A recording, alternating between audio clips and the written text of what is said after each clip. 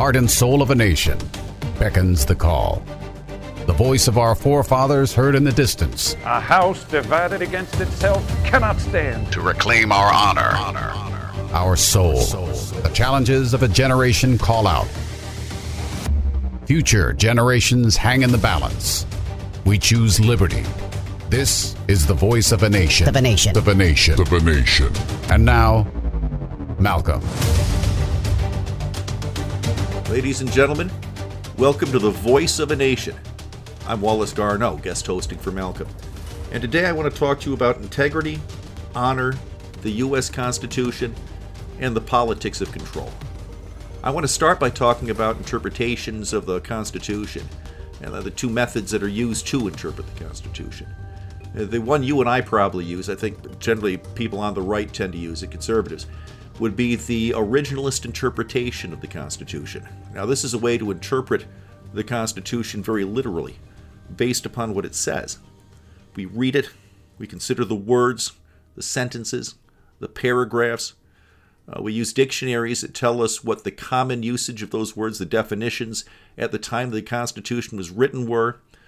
We can be assisted by the Federalist Papers, other writings of James Madison, who drafted the Constitution, and Alexander Hamilton, who was the primary author of the Federalist Papers, other letters from the Constitutionalist, the people, the founders in the Constitutionalist era, and we can even look at the transcripts of the debates when they were talking about the language of the Constitution as they were drafting it. James Madison wrote the original draft, and they spent who knows how long arguing about what changes they wanted to make to that draft. So we have all these sources that we can use to determine what the original interpretation of the U.S. Constitution was supposed to be. That, unfortunately, is not what most law schools teach as the proper way to interpret the Constitution. Today, most law schools teach what they call the living document interpretation of the U.S. Constitution. And the way the living document interpretation works is they say that the Constitution was not written for one time or one place. It was not written to be static, such that it means only what it says. It's supposed to grow and adapt to the times. So the actual language of the Constitution under a living document interpretation isn't very important. What's important is what the Constitution should say. What's important is what the people interpreting the Constitution would have written had they written the Constitution themselves. This is the predominant view. If you go to if you study constitutional law, this is the predominant view that's taught in our law schools for how to interpret the Constitution. They don't teach the text. They may look at the text. They don't really teach the text, though. They teach that it's a living document that means really whatever, I guess, the Supreme Court says it means at any given point in time. So 5 people, they are the Constitution.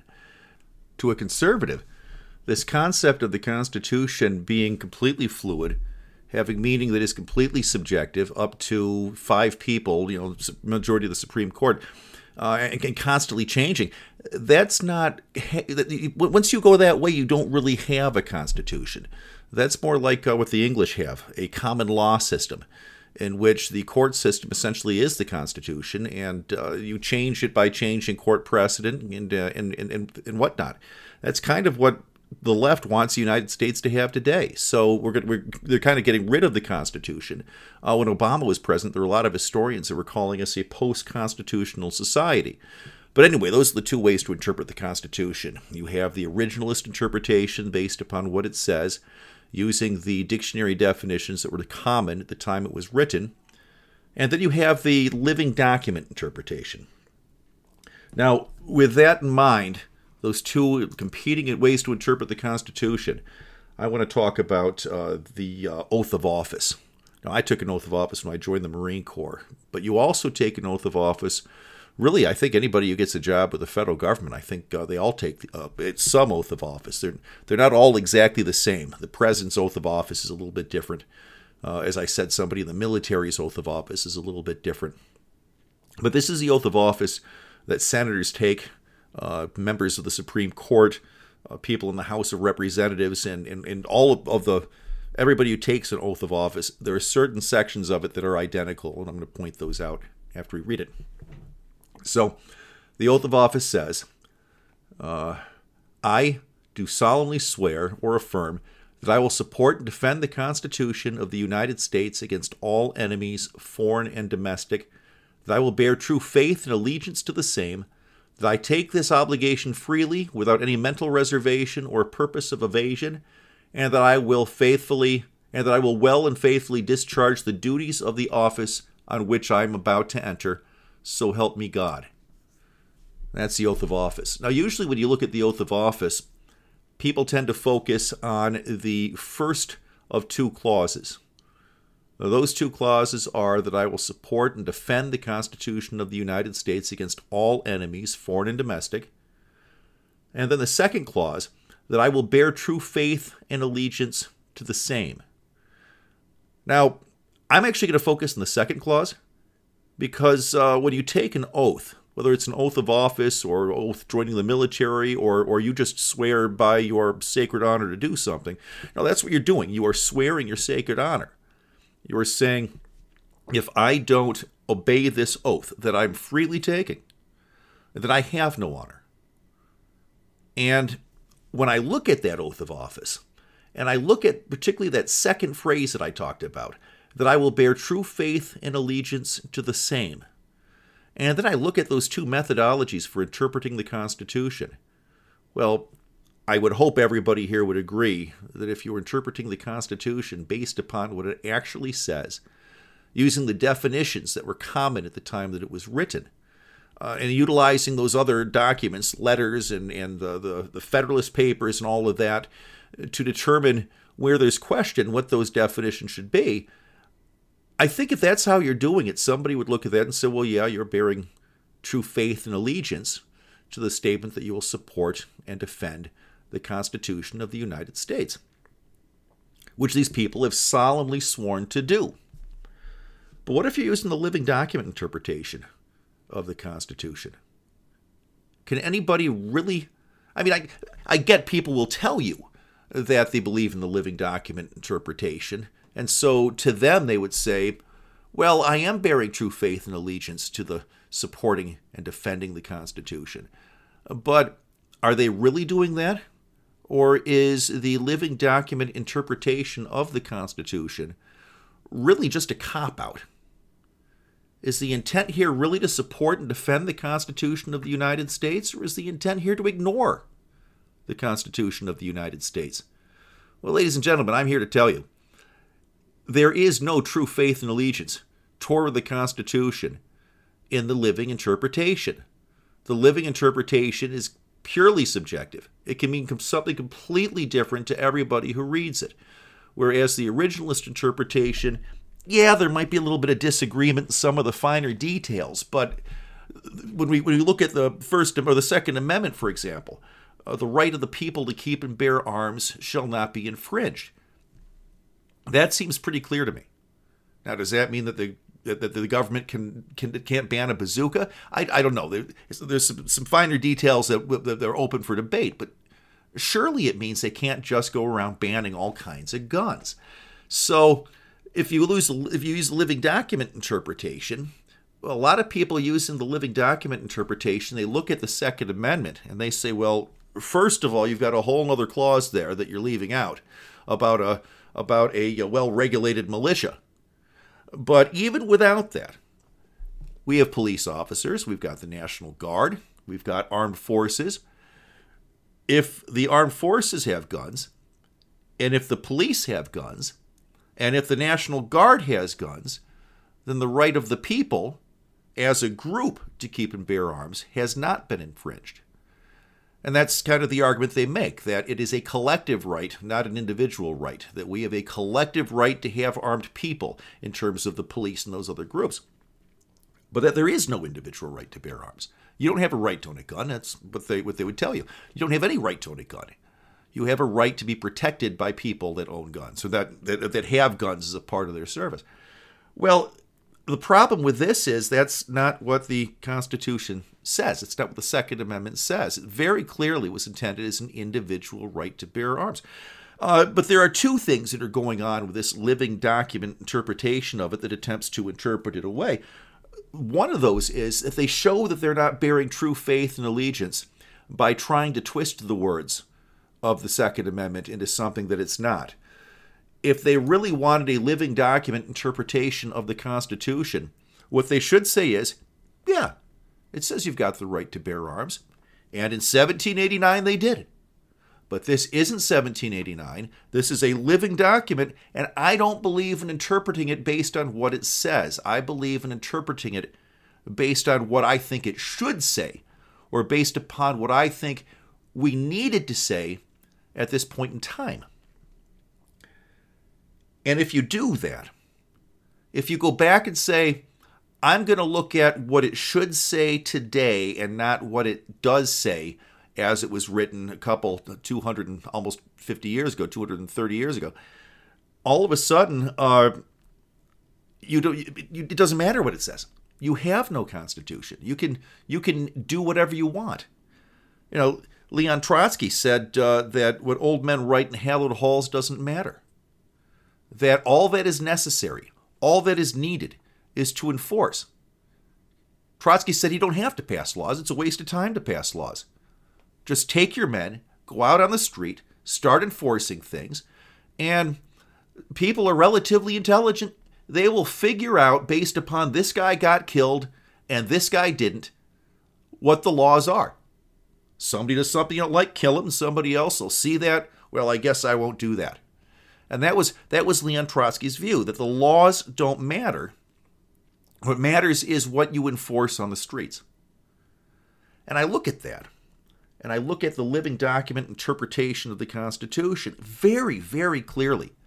These people are not bearing true faith and allegiance to the same. And so I look at people in the Senate. I look at people in the House. I look at Joe Biden as President of the United States, Kamala Harris as the Vice President. I look at some of the people on the Supreme Court. Are these people bearing true faith and allegiance to the same? Well, in the case of the House and the Senate, I'm sure some of them are. In the case of the Supreme Court, I'm sure some of them are.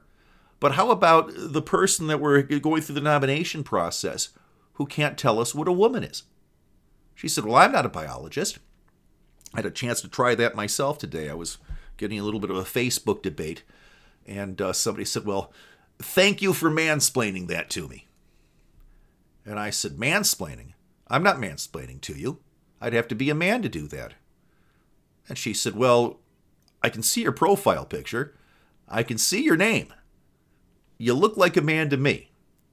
And I said, well, are you a biologist? And she said, well, aren't you a man? I said, I'm not a biologist. How the hell would I know? So much for mansplaining. But, I was doing that as a joke. And we have somebody being nominated for the Supreme Court, going through the nomination process for the Supreme Court. And she actually said, I can't answer that question because I'm not a biologist. I'm not qualified to tell you what the definition of a woman is. People, this isn't rocket science. Now, if I had been Ted Cruz, I think I would have set that up separately or differently. There's a movie coming out on the Daily Wire where the whole movie is this guy going around the world asking people what a woman is. And nobody wants to answer. It goes to some places and they answer, but then they think the question is absurd. Why are you asking me that? Of course I know what a woman is. But when he asks it around the Western world, nobody wants to answer the question. And so it's just patently absurd. Had I been Ted Cruz, I think I would have started out with asking her what a dog is. And she might have said, well, 4 legs, it barks, people have them as pets. And so once she answers what a dog is, then you come back and you say, well, can you tell me what a woman is? And when she says, well, I'm not a biologist. Oh, but you can tell me what a dog is. Don't you need a biologist to tell me what a dog is? So you don't need to be a biologist to tell me what a dog is, but you do to tell me what a woman is. So you kind of have her against the ropes if you do that. And I guess I kind of wish Ted Cruz would have done that. But I look at these people, though, and I think, where is the true faith and allegiance to the same? Where are they bearing true faith and allegiance to the same? Alexandria Ocasio-Cortez attacks our Constitution, attacks our constitutional republic, attacks our national values constantly. Is she bearing true faith and allegiance to the same? How about Bernie Sanders? Bernie Sanders, who once suggested that he asked the question that he doesn't understand how we can have 35 brands of deodorant when we have babies that are starving. And the first time I heard that, I thought, well, gee, Bernie, what are you going to do, feed the babies deodorant? But of course, that's not what he meant at all. What he meant is that we have businesses that are free to produce all these different brands of deodorant, but there isn't enough food for babies. And there are a number of ways we could look at that. We could look at that by asking the question, for example, is there enough food to feed babies? When was the last time somebody starved to death in the United States, not because they had an eating disorder, but because they lacked access to food? That's a question we can ask. When was the last time somebody legitimately starved to death in the United States? Well, we can't answer that question because starvation as a cause of death in the United States is so ridiculously rare, if it happens at all, that the CDC does not even track it as a cause of death. We don't have starvation in the United States. What we have are people talking about food security. They don't know where their next meal is going to come from. Well, I've got news for you. My refrigerator, I looked through it earlier. I think I'm eating out for dinner. My wife is at work right now. I think I'm going to eat out for dinner tonight. I don't know what I'm going to have. I don't know where I'm going to get it. Am I going to get a pizza? What am I going to do? Well, according to these statistics about food security, I don't know where my next meal is going to come from. So I guess I don't have food security. And they twist these things like that.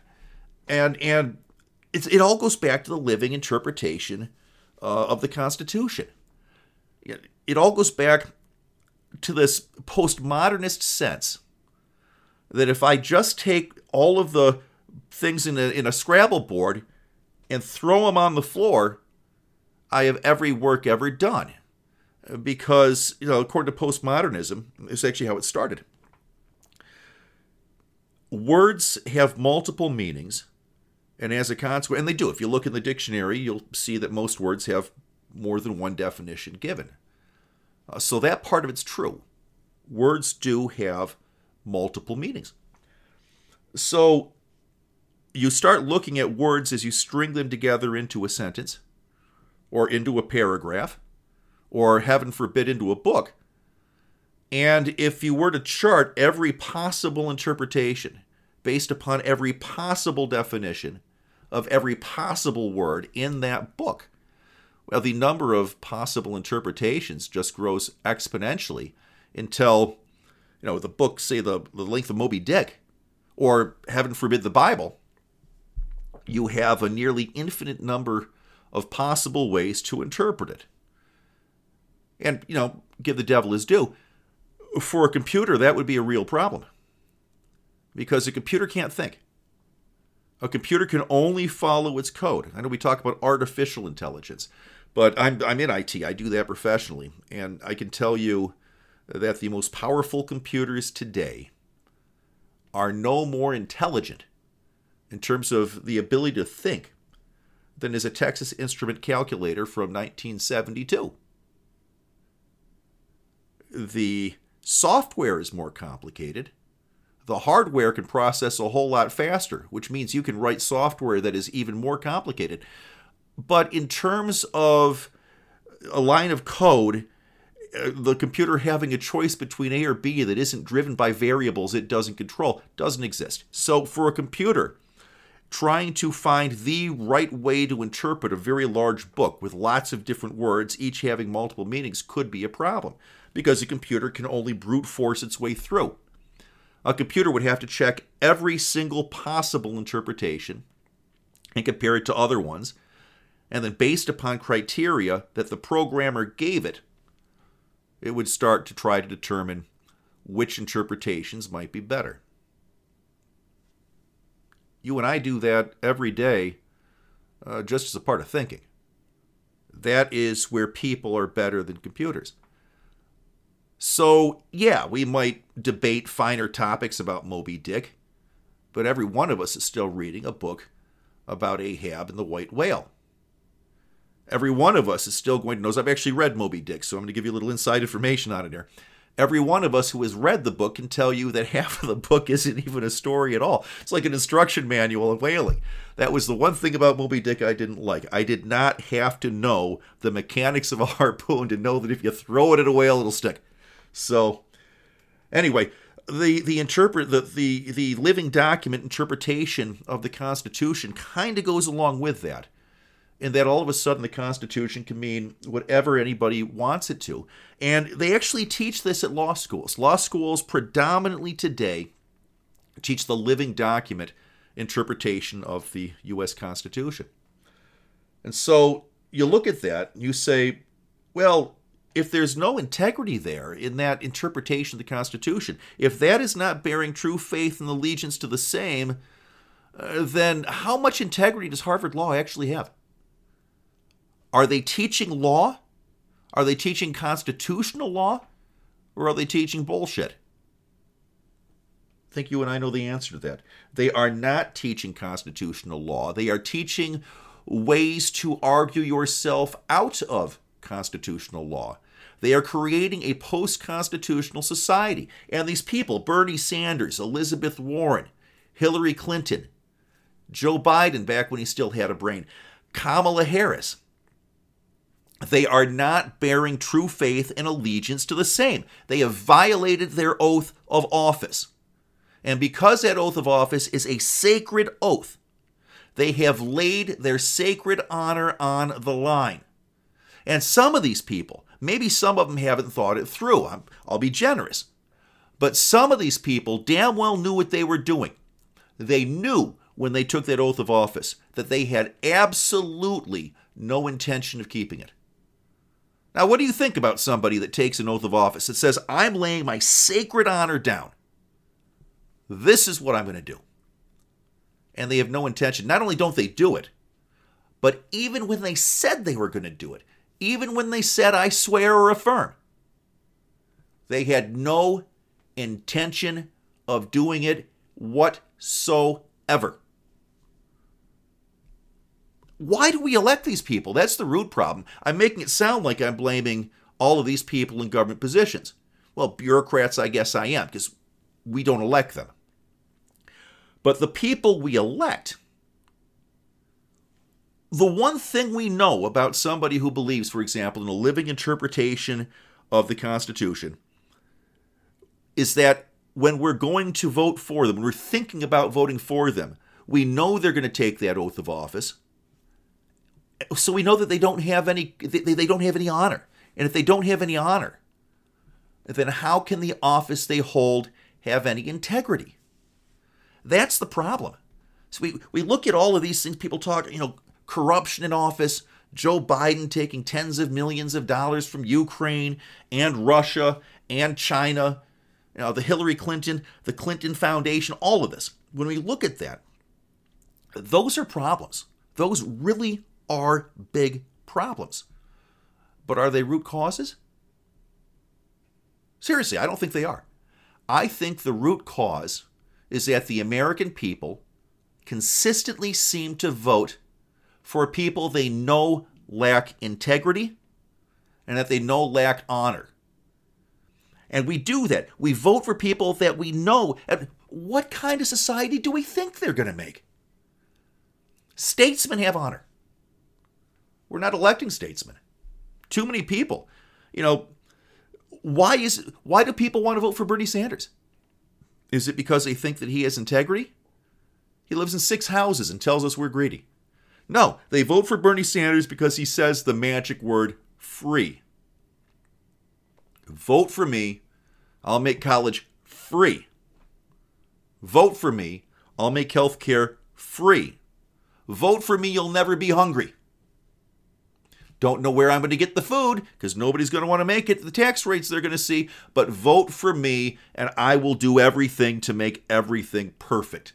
We will live in a fantasy land of unicorns and lollipops if you just vote for me.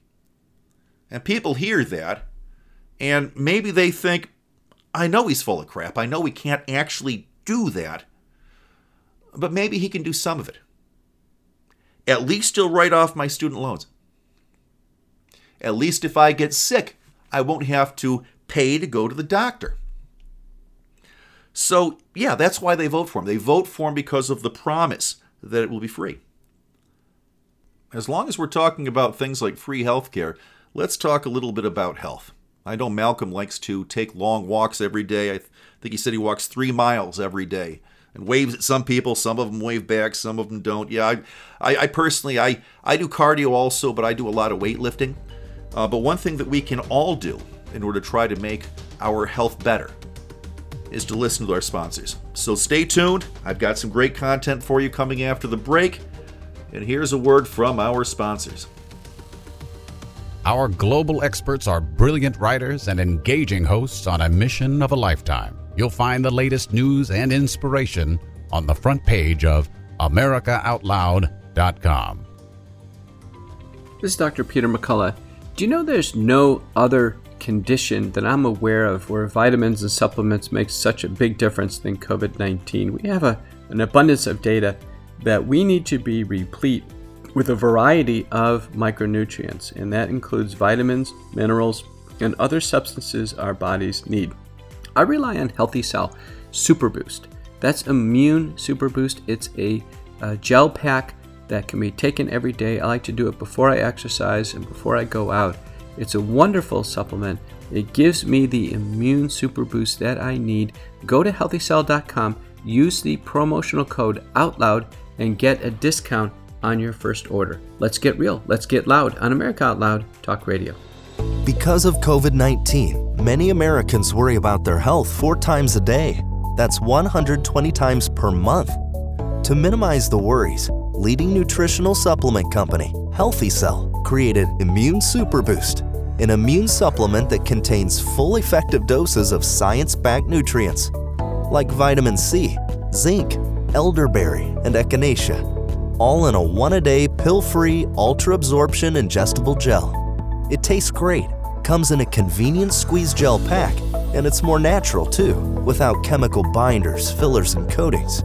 Supporting a strong and resilient immune system can be simple.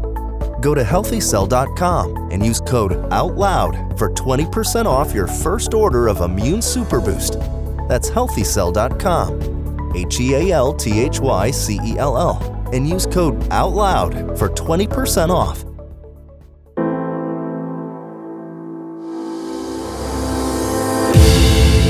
People often ask me, Malcolm, how do we fight the corruption? Robert Frost said it best. Freedom lies in being bold. Well, for 6 incredible years, bold is America Out Loud. Welcome to the new era in communications. America Out Loud Talk Radio. In today's world, there's no escaping the headlines filled with warnings about emerging viruses and dangerous superbugs. Genesis is the only technology that safely and effectively obliterates harmful pathogens both on the air and on surfaces. Genesis plus HOCl neutralize these threats to your environment in just seconds. Find out more about this amazing technology at genesisfogger.com/outloud for a 15% discount. With Genesis, you'll be prepared for what's next. The silent majority has spoken. We say, let the silent voices be heard. You can be the voice of change. Contact our producer at liberty@americaoutloud.com. liberty@americaoutloud.com.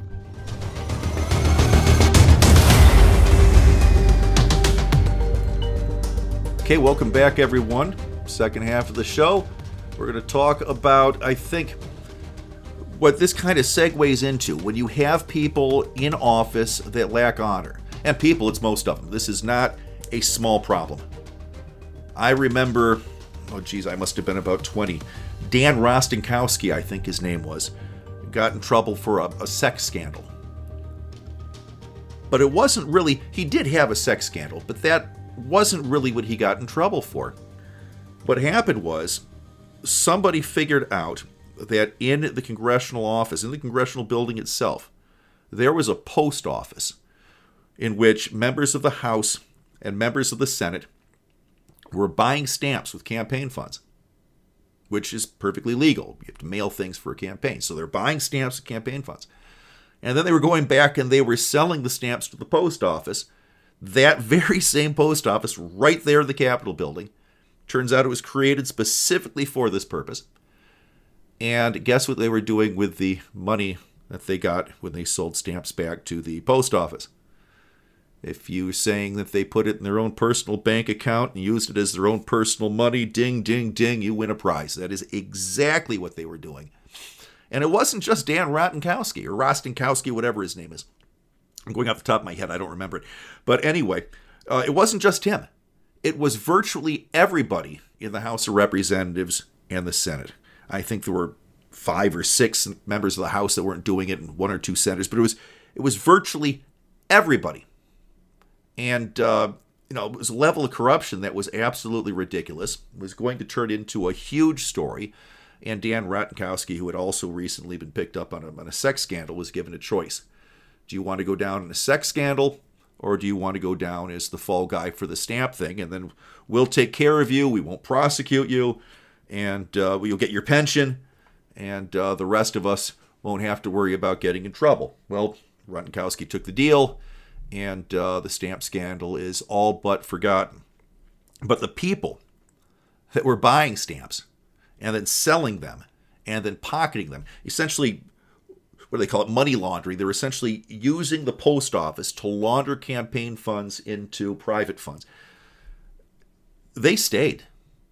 One of those people, Joe Biden, is still in office today. Matter of fact, as we know, he is the president of the United States. There's some other people that were in Congress at the time. I believe Nancy Pelosi was there. There were probably a number of people who were there at the time. They're still there. And the level of corruption, I think, over the course of my life, it's gotten worse, not better. I think the quality of the people that we're electing has gotten worse and not better. There's a lot of talk about Republicans have moved to the right. The Republican Party, I know my politics haven't really changed since I was a Democrat when I was a kid. My family they were all atheist Democrats, and I've never really been an atheist, or since I could think about it, a Democrat. I've been a Republican since probably midway through Reagan's first term, and I've been Republican ever since. I found that I resonated with Reagan, and I continued to resonate with Republicans. Voted for Ross Perot the first time I ever voted. I've always considered myself certainly I've considered myself sensible and mainstream. But today a lot of people call me an extremist. And yet my views I've modified them here, over the years. Nobody is exactly the same when they're 50 as they were when they were 20. But in terms of where I am on the political scale, I haven't really moved that much. And yet, the political scale has moved. It's like Winston Churchill once was asked, you were a conservative, and then you were a liberal, and now you're a conservative again. Why do you keep moving? And Winston Churchill said, I haven't moved, but the parties have. Well, that's kind of how I feel, except that the parties have only been moving in one direction. Bill Clinton, in the 1990s, ran on a party of small government. He actually said, the era of large government is over. Try saying that as a Democrat today. Bill Clinton's still a Democrat, but if he tried to run on the platform that he ran on in 1992, he would be a Republican. And he would use a Republican slogan, because one of the slogans that he used in 1992 was, "Make America Great Again." So it's a small world, isn't it? But when we elect these people, and we know that they interpret things in funny ways, we know that they don't believe that the way to interpret a law or really anything is based upon what it says, and they make everything subjective. So they're able to take a law and ignore it or do something else with it. They completely ignore the text of laws, the text of the Constitution, all of that. Well, one of the things that they seem to be doing is utilizing law and utilizing ideology and utilizing the media to try to control us. So one obvious example of that, of course, would be coronavirus. We saw the lockdowns, the mask mandates, and you still, at least for now, if you fly in an airplane, have to wear a mask. Not just at the airplane, the airport. You go to the airport, and all of a sudden you're in this weird world where you're wearing a mask again. You can't take it off until you get off the plane and get your bags, and as soon as you walk out the doors of the airport, you take it off again, and you're a free person until it's time to fly home, and then the mask comes back on. So we see these things. Locking down businesses, saying that some people are essential workers and other people are not. Well, we know now from Dr. Peter McCullough and others, we know now that a lot of those mandates were absolute garbage. We know that we know that a lot of what we were told about COVID-19, not just early on, but throughout that process, we know a lot of it was wrong. And we know that the people who were telling us that it was wrong knew it was wrong at the time they were telling us. They were lying to us. We know that. Even the mainstream media at this point knows that they were lying to us about COVID-19 all the way along. Why wouldn't they lie to us? I mean, seriously. Living interpretation of the Constitution. You don't interpret laws based on what they say. Well, why would they interpret the science based on what it says? Anthony Fauci went so far as to say, I am the science. Okay, now he's the science, and the science itself is not scientific unless it agrees with him. That's kind of how they treat it, isn't it? So, COVID-19 very, very clearly was done to control. What about climate alarmism? We can look at the costs of all of the things that are going on with the climate alarmism. Is that being done to try to address climate change? Or is that being done to try to control the public? Just the other day, Joe Biden told NATO, told the European Union, told the world really, that the United States was going to help Europe break its dependence on natural gas from Russia by liquefying American natural gas and shipping it to Europe in huge, huge quantities, tankers of natural gas going across the ocean and delivering our natural gas to Europe. Sounds like it might be a plan. There's only one problem. He's not going to increase the number of leases available for natural gas companies to drill for natural gas, on public lands. So, on the one hand, he wants to help break Russia's stranglehold on Europe energy. On the other hand, he wants to continue to reduce our ability to produce natural gas and to produce cheap and reliable energy. Now, people, natural gas this past winter, I'm lucky. I'm in Michigan. Our natural gas company buys natural gas in the summertime. They buy enough that they think they can get through the winter. And so I didn't see last winter's spike in natural gas. But nationally, natural gas last winter was up 50% over the year before. 50%. I live in Michigan. It gets cold in Michigan. I have to pay to heat my house. That's done with natural gas. Next year it was projected to go up 50% again. Well, now that Biden is going to simultaneously reduce our production of natural gas while also shipping massive quantities of natural gas to Europe so that natural gas is no longer available in the United States for us to heat our homes or to run our stoves, or all the things that we do with natural gas. Electricity, we make a lot of electricity with natural gas because it's so much cleaner than coal. Well, the demand for natural gas isn't going to go down. If anything, as the population of the country slowly climbs, so does the demand for natural gas. As we shut down coal power plants, most of them are being replaced with natural gas power plants. So our natural gas needs keep going up. If you constrain production while demand either does not change or goes up, well, we know what happens to the price. We saw it last year, and ladies and gentlemen, I'll bet it doesn't go up 50% next winter. I'll bet it doubles. So it already went up 50%, now it's going to double. That'll be 300% over where it was just a year ago today. Think about that, because you're going to have to, at some point, Americans are going to have to make decisions like, do I heat my house or do I feed my family? Those are real decisions that Americans are being forced to make, and they're being forced to make it because we have these nonsensical policies. But they're only nonsensical if you truly believe that the purpose of climate alarmism is to improve the climate. As soon as you give that up, as soon as you say, well, okay, they tell that for the dolts, but the real purpose, and I said dolts, not adults, they say that for the dolts, the real purpose of climate alarmism is about control. And that's not just true about climate alarmism. I mean, it's really true about so very many things. There are only two basic kinds of societies, and every society on Earth, they don't necessarily meet one or the other extreme, but they fit somewhere between these two extremes. The first one is like what the United States was originally created as.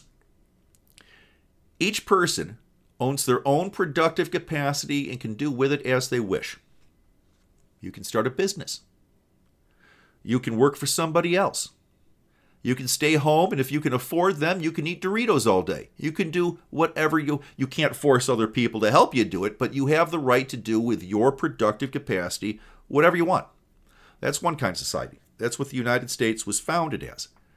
The second kind of society is that in which all of the productive capacities of all of the people are the property of some elite group, and then the elite can use the productive capacities of the people however the elite wish. That's how the pyramids were built, by the way. And the pyramids are a very fitting thing. The first time I went to Poland, my wife is from Poland, so the first time I went to Poland to meet her family right after we got married, I land in Warsaw, and then we drive into town, because of course the airport isn't right downtown. So we drive into town, and there's this huge building. It turns out it's called the Cultural Palace. And when I say it's a huge building, this thing is an absolute monstrosity. And it's an absolute monstrosity of pure Cold War communist proportions. It's got one giant tower in the middle. It seems to go out forever. And then it stretches out on all sides, and there are towers on the outskirts of it that aren't quite as big. It really is the dominant structure in Warsaw, in downtown Warsaw. And it turns out that when the Nazis were pulling through Warsaw, Stalin actually paused his invasion for 2 weeks to give Hitler the time to raze Warsaw to the ground. So he did. He razed Warsaw right to the ground, left 80% of the city. There was not a brick standing on another brick. Razed it straight to the ground. And then the Soviets came in, and for the next 10 years they built this cultural palace. And if you Google it, and please do, you can find pictures of the Warsaw Cultural Palace upon the time it was finished. And the striking thing, other than the Cold War communist monstrosity that this thing is that there was absolutely nothing around it. Warsaw was still razed to the ground. So the communists did not worry about rebuilding the capital of Poland until they'd already erected this monument to the greatness of the Soviet Union, the greatness of the communist model. And the pyramids, same thing. You build the pyramids. Well, that's not building society. It's literally building the place that you're going to bury the pharaoh when he dies. But it's a monument to the pharaoh's greatness. Just as the Cultural Palace, monument to the greatness of the Soviet Union. Well, the reason for that is that Stalin understood that feeding and clothing the people, all the things Bernie wants to do for free, It's hard to do that. In a free market, you don't have to worry about it. There's demand for food. There's demand for clothing, shelter, all these other things. If in a free market, people will find ways to meet that demand. They'll buy materials, buy land, build a house, sell it. The free market takes care of those things. You don't need someone doing it centrally. And as a consequence, nobody's really looking in a free market. We did look at America and say, what a great society. But it was great because of all the great things happening within it. It was great because it was a society in which instead of people waiting for food, food waited for people. And so, yeah, that's kind of great. Turn on the light switch, you have lights. That's not true everywhere. In parts of it's not true in California anymore.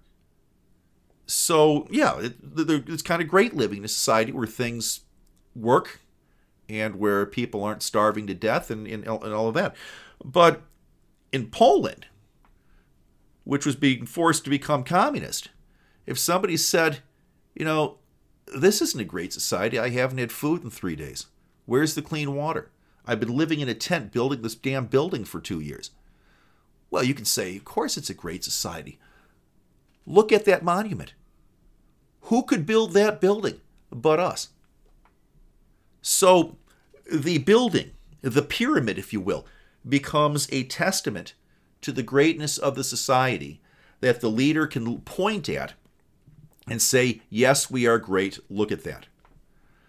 And to do that, you have to control the public. Farah did not get the public to build the pyramid by paying them to do so. Incidentally, he did pay most of the workers. Interesting story here. The pay was you couldn't store water in the desert, and water is very important in the desert. So he actually paid the workers with beer, and the beer was not very strong. It had just enough alcohol in it to prevent it from going bad. So he paid them in beer. Well, make a long story short, his scribes began to, instead of handing out beer, writing down on pieces of paper how much beer somebody was to get paid. And they were stamped, so they were official. And it didn't take long. People started trading the paper instead of pouring beer. Much easier to trade the paper. So that was the first paper money in human history. So you can tell your friends, the first paper money ever used was backed in beer. It wasn't backed in gold. It was backed in beer. So interesting story. But the point is, yeah, Farah did pay most of the workers, but they didn't have a choice. It wasn't like he hired them and said, I'm going to pay you this amount. And you say, no, that's not enough. So, well, I'll pay you more. That's not how it worked. Pharaoh gathered up the people, in many cases slaves, and he forced them to work on the pyramids. Whether you were a slave or whether you were a skilled mason or whatever you were forced to work on the pyramids. If it hadn't been for the pyramids, the Egyptians could have done more to develop their society. More food, better access to water, all these different things, better medicine. They weren't working on those things as much as they could have because there was so much of a focus on having something that you could point to and say, look at that pyramid, look at how great we are.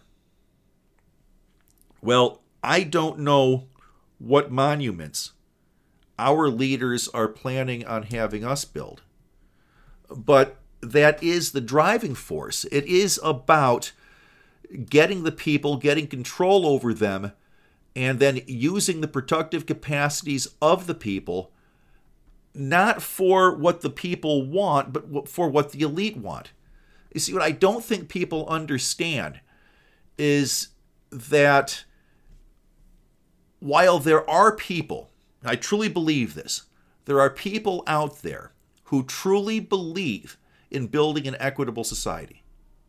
I've met some of these people. I mean, some of them really are believers. But somehow, everyone in a position of power who wants equity, who wants equal outcomes, I should define my terms. When I say equity, I mean equal outcomes. Everyone who wants that, who ends up in a position of power. And this isn't just true in the United States. You can go back throughout recorded history. There are very few examples. Augustus Caesar would be an example of somebody who didn't fit this bill. But everybody who lives in a society searching for some form of equity, some form of equal or more equal outcomes, that gets into a leadership position, they always exclude themselves from whatever that equity means. So here's your ration, and, Mao had a fleet of world-class chefs cooking for him, just as one example. Stalin certainly lived in opulence. Fidel Castro, his daughter is worth over $2 billion. How many people in Cuba have $2 billion? Well, the daughter of the former dictator does. And so Fidel Castro, this is why when you go into a communist country, or really any autocracy, you will always see big statues and big murals of the leaders. Stalin and Trotsky, one of the things that they disagreed on, Trotsky believed, of course, you've heard the saying that religion is an opiate for the masses. Well, Trotsky, Stalin, Lenin, they were atheists, but they believed that the masses needed their opiate. So while they were against Christianity, for example, they were not against religion. No, they wanted a state religion, but they differed on what that should look like. Trotsky believed that you should worship communism itself. You should worship the model. Alexandria Ocasio-Cortez might say you should worship climate change. You should worship cleaning the climate. But you have a model that you worship. Well, Stalin and Lenin believed that the people needed a god in the image of a man. So, yeah, you get a great big mural of Stalin or of Lenin, a big statue, and reaching for the sky. That's a god. That's what the people are being taught to worship that. So, yes, Stalin was telling the people of Russia to worship him, people of the Soviet Union to worship him. And you see this sort of thing again and again and again in societies that are created to control the people for the betterment of, when they say the betterment of society, understand that where you have serfs and lords, you only need so many lords. Most people are going to be serfs. So that's our lot. The vast majority of us would be serfs. The vast majority of the people that want equity would be serfs. But those who are lords would exclude themselves from the serfdom. They would exclude themselves from the rationing, and they would give themselves all of the spoils that they then deny the rest of us. This is how it worked in the killing fields of Cambodia. This is how it worked in Cuba. This is how it worked in not just communist countries, autocracies all over the place. Hitler was rich. So were those around him. Joseph Goebbels was rich. All of these people were. Hermann Göring, they were all rich. Other fascist leaders, Pinochet in Spain. A lot of people don't know that Spain stayed fascist until the 1980s when Pinochet finally died. Well, Pinochet lived like a king. You think Kim Il-sung or Kim Jong-un, whatever his name is, in North Korea, you think that he's poor? The people in North Korea are poor. You can look at a satellite image of the Korean peninsula at night. You can see exactly where the demilitarized zone starts because that's also where the lights stop. South Korea is roughly as rich as the United States, happened over just 70 years because they used free markets. North Korea doesn't even have lights. But if there is one bright spot in North Korea, that is where the dictator lives. I guarantee you. Our government, it's like a mafia. They tell you they want an equitable society, but only for the people. The leadership still gets to live in wealth and opulence. And it happens again and again and again. So they use these things, climate change, COVID-19. And there are other issues. It's not just those two. Gun control. Creating crimes so that they can then blame the guns for the crime. There's a reason they don't want to prosecute people anymore. It's not because they think that it is evil to take somebody who commits a crime and punish him for his crime. I refuse to believe that they think that it is evil to punish somebody for committing a crime. Some of them probably do. I'm not saying that there aren't any idiots in the political left. Of course there are. But the ones that come up with these insane ideas, it's not that they're insane. It's that they have a motivation they're not sharing with the rest of us. And that motivation is to control. You want to go after the guns? Get crime to explode. Blame the crime on the guns. You want crime to explode? That's easy. Just stop enforcing the law. It's okay to have laws, as Trotsky told us, but the laws themselves don't matter. What matters is what you enforce. And what are they enforcing? It's legal now to steal almost $1,000, to shoplift almost $1,000 in San Diego, in San Francisco and LA. And yet, if I were to post the content of this episode on Facebook or on Twitter, I post a link you can listen to it, but if I were to take it as text and just throw it out there, there's a pretty good chance it's going to get shot down. There's a pretty good chance it's going to get censored. Because they're trying to make uncontrolled speech illegal. We're very close to that, people. And I'm not trying to scare you here. I'm just telling you the facts. We are very close to living in a society in which if you say the wrong things, you can go to jail for it. With COVID-19, we had a dry run of telling children to turn in their parents. I used to be horrified growing up hearing stories about that in Nazi Germany. Now it's here. Justin Trudeau, the way he treated the truckers, and when the truckers tried to shut down Ottawa. Well, Ottawa needed to be shut down. People, come on. They were looking for their freedom. Look what they got in return. They actually froze the bank accounts of people that had donated to the truckers, and not just took away what they gave to the truckers. No, they took away their ability to buy food and clothing. And I don't know what the status of that is right now, but I mean, think about the kinds of people who do this. These are not good people. These are people that took an oath of office they knew at the time they took that they had no intention of carrying through. These are people with no integrity. These are people with no honor.